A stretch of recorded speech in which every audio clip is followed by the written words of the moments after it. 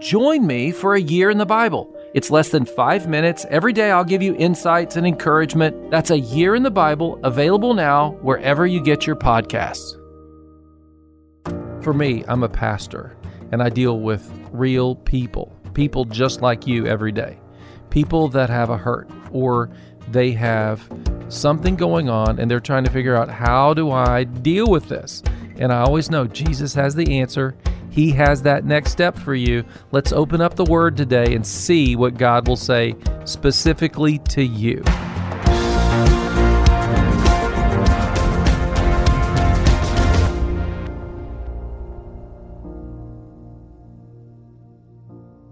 Sometimes God asks you to do a self-evaluation. What he's saying to John is, what Jesus is saying to Peter is, Peter, I know you messed up.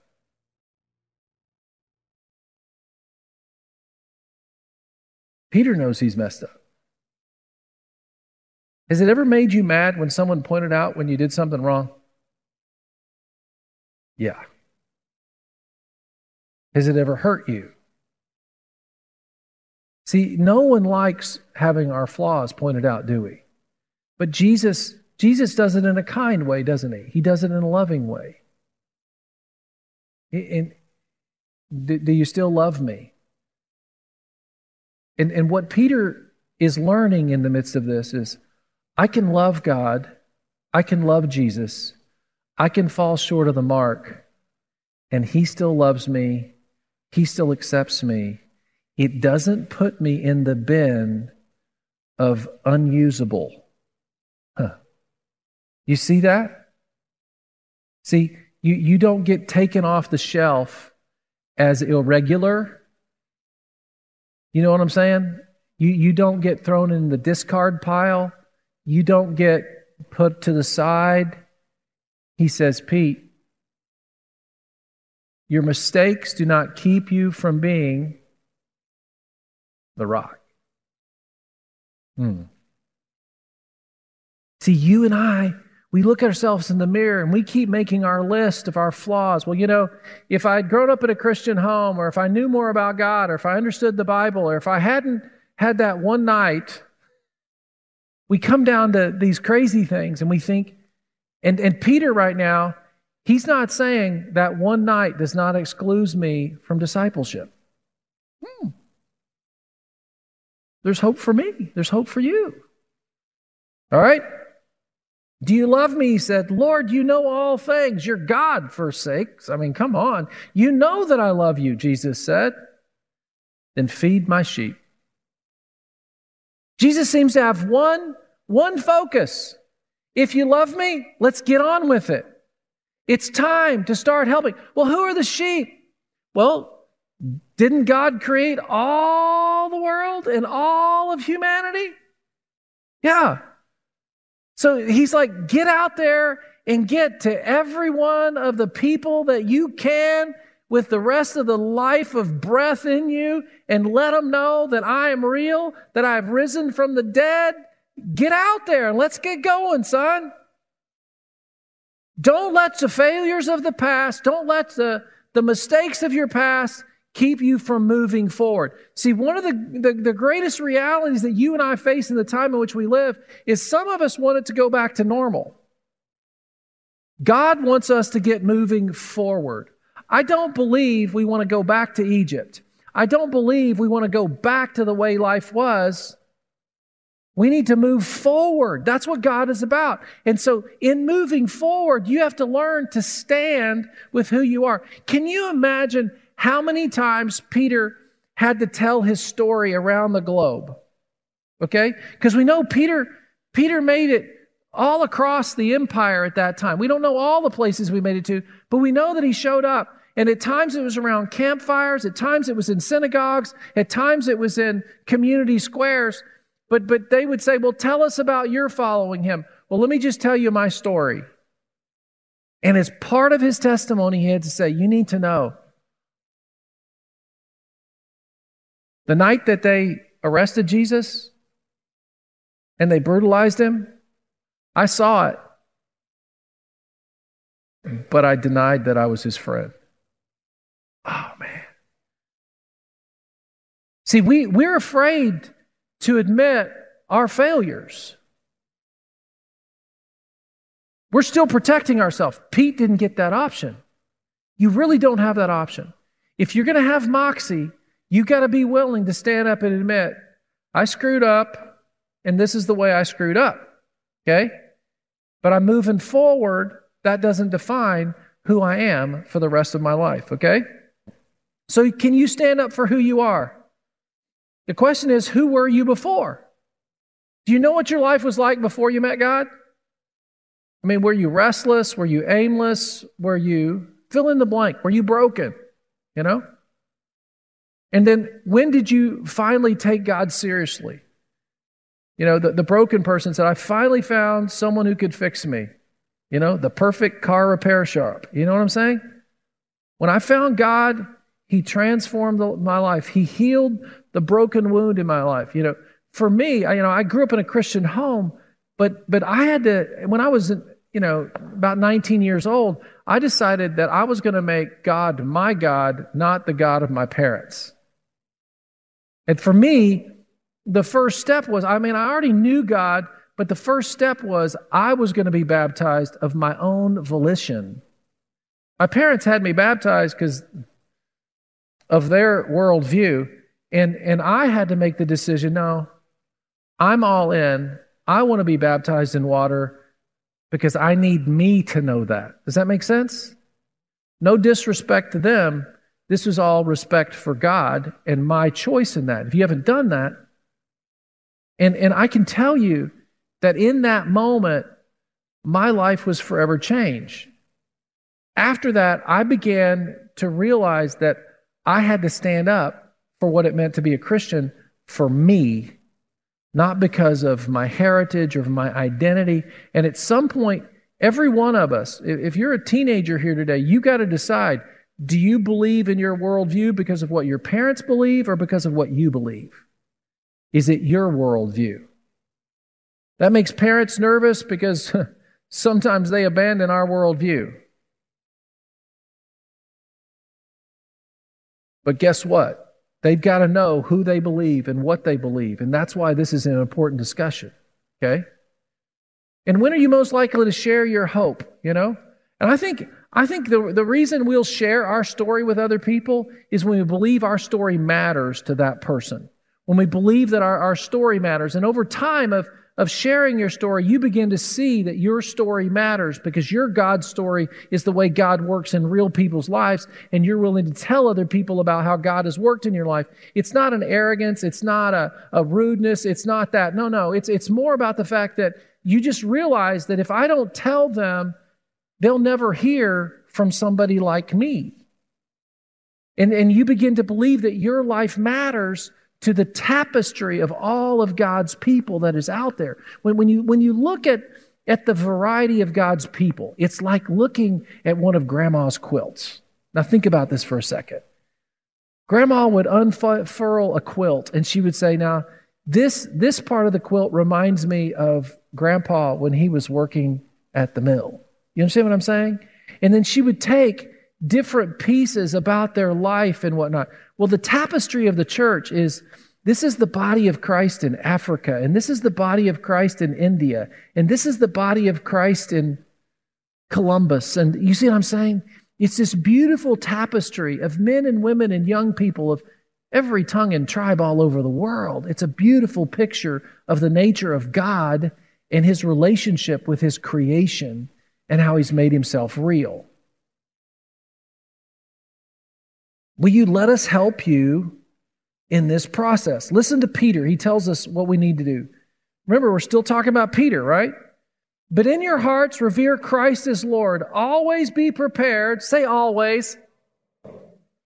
So just not on the weekends? Always be prepared to give an answer to everyone who asks you to give the reason for the hope that you have. But do this with gentleness and respect, keeping a clear conscience so that those who speak maliciously against your good behavior in Christ may be ashamed of their slander. There's a couple things in there that I think Peter makes that are really clear. Number one, he says we need to always be prepared to share the hope that we have. So it's about the hope. Why do you have hope in the midst of the world in which we live in? Well, it's God.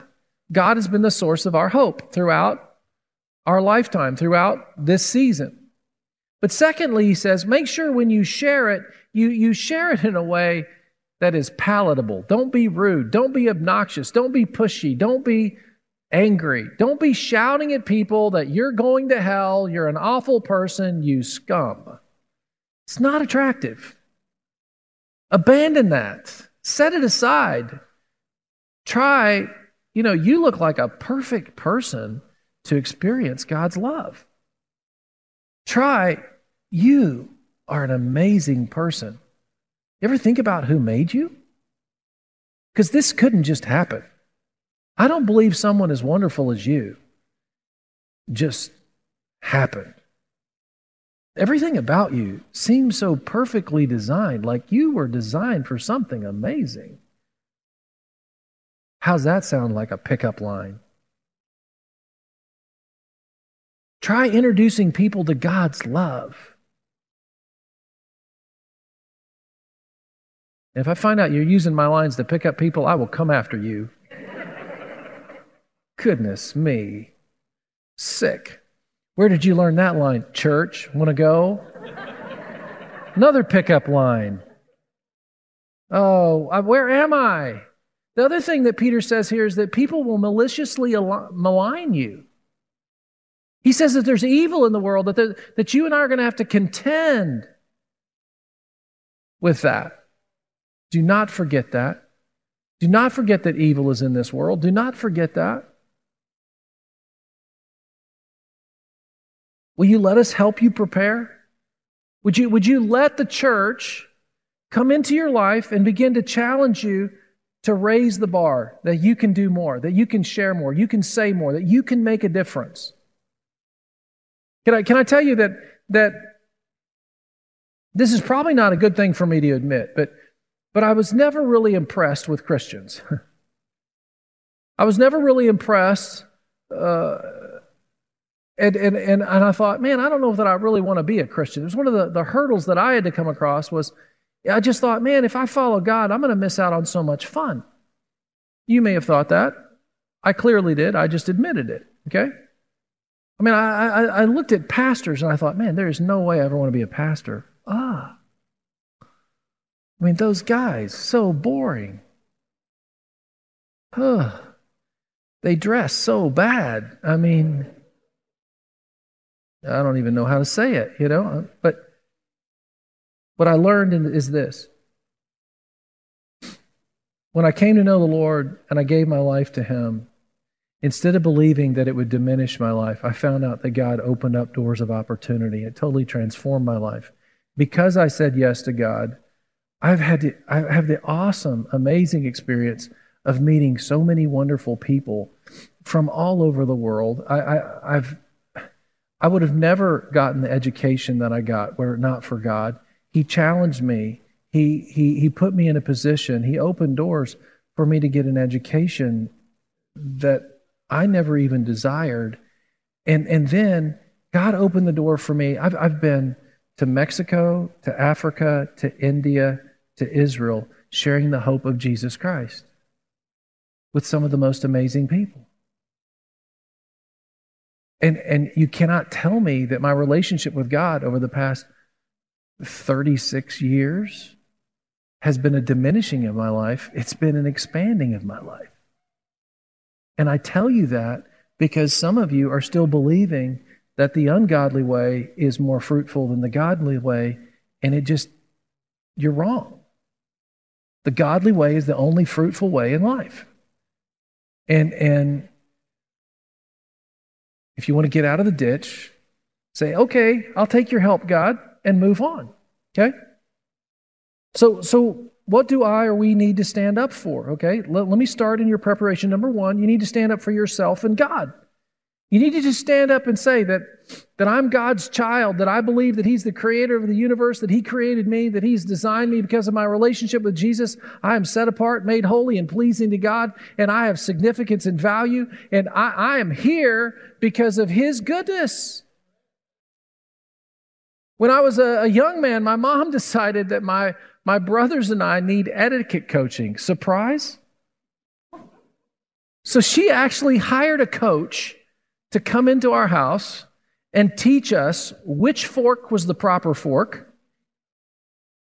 She taught us how to stand up properly and to introduce ourselves. Hello, I'm Doyle. And to have a little bit of a spiel about who we are, what our experience was, who we were. I believe that every child needs this now, all right? She also made me go and learn my Color Me Beautiful palette. That's why I'm wearing blue today, all right? It goes with my eyes and hello, you see what I'm saying? And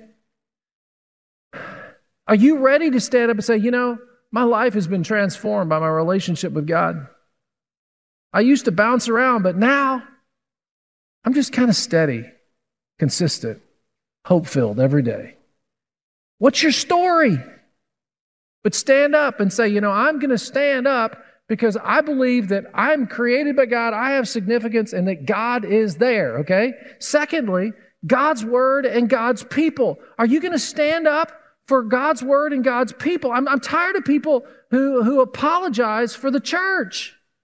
Tell me, where would orphanages be, schools be, science be, government be without the church? Our government, our form of government was built upon a concept that every human being is valuable and should be a part of the governed. Hello!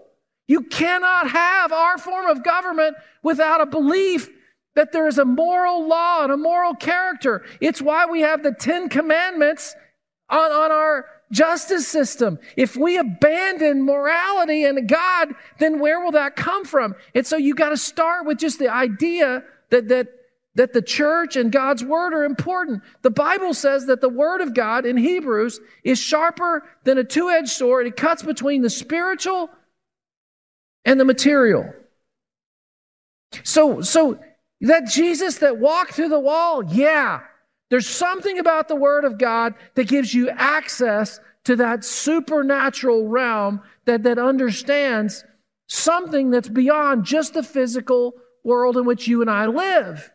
And so you and I, we have to embrace this idea that there's this holiness in this relationship to God and all that this, and that's why the Word of God becomes important. And I know a lot of people have a lot of things to rip on the Bible, but let me tell you, I've studied it. Of all the ancient texts in the world, it is the most reliable, most sourced ancient book in history. More copies, everything about it. Just do a little research. I promise you. I had to do it myself. I did it because I wanted to know what I was believing. It was part of that process. When I was 19, I flung myself into it. I flung myself into understanding world religions and understanding the Word of God. Why? Because I believed for me to be intelligently engaged in this, I had to put myself into it to really understand it. I wasn't willing to be just a bystander. And then thirdly, moral values and godly people in government. It's in 1 Timothy, it says that you and I are to pray for the kings and the people in power so that peace might reign, so that the gospel can go out. And what Paul is telling Timothy is this: listen, without godly government, without morality, then you and I cannot have a society where people can live and experience God. And so you and I have to stand up for moral values, and we have to stand up for a godly government.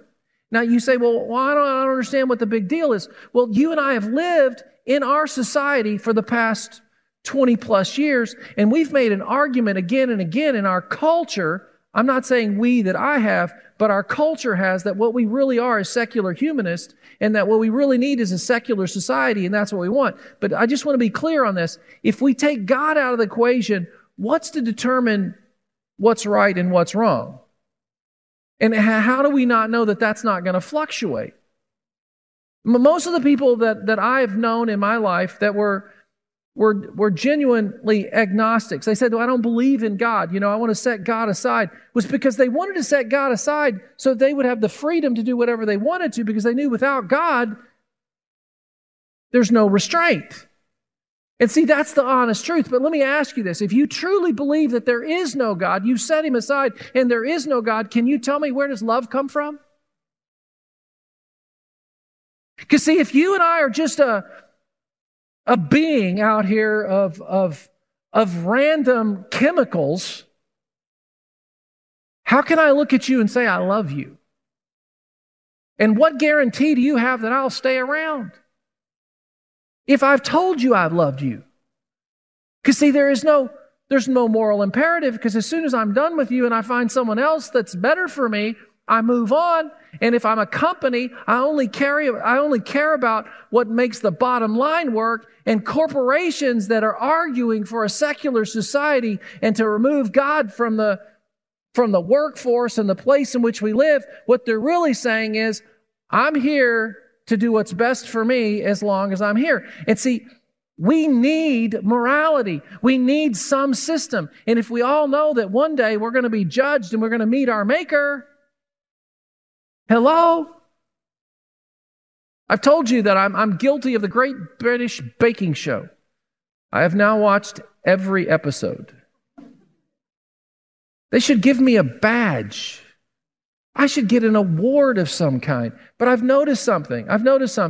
They bring their goods before the judge, and the judge cuts into it. They taste it.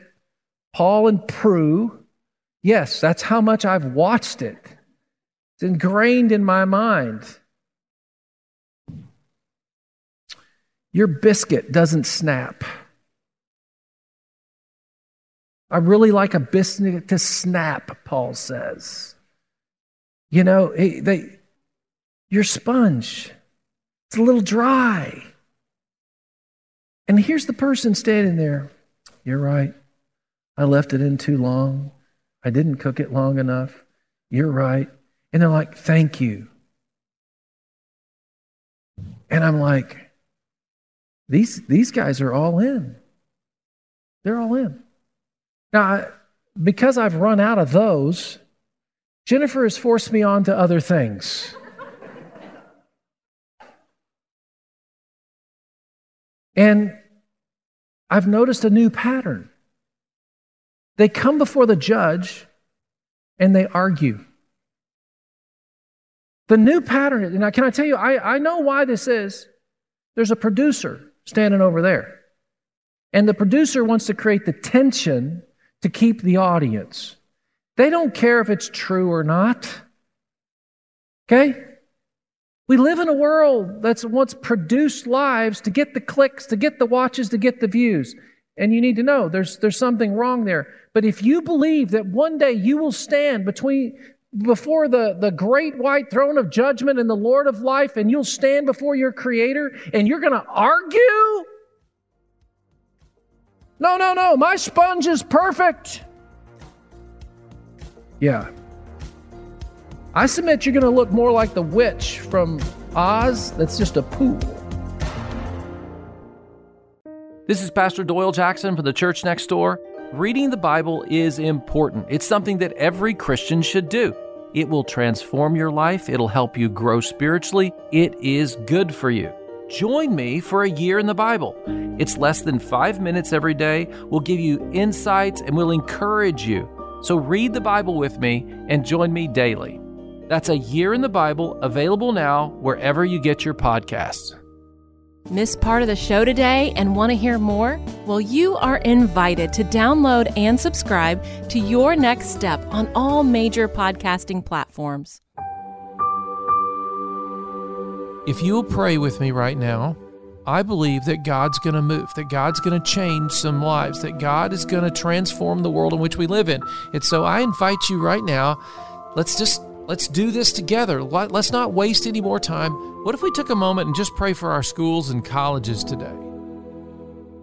Lord, we thank you for our nation because our nation really believed in education early on. And God, it was the church It was the believers who started Harvard and Yale and Princeton. So many of our best educational institutions were started as Bible schools, as institutions of learning to train God's people to serve you. And that's why we come before you today to pray for our colleges and our schools. Lord, we know about all the shenanigans and the false teachings that have gone on through the universities and the colleges, and that's why we pray today. We pray that you would begin to clean house, that you would be the judge over our educational institutions, that you would cause the ones that will bring life to flourish, and that you would diminish those that would harm our children.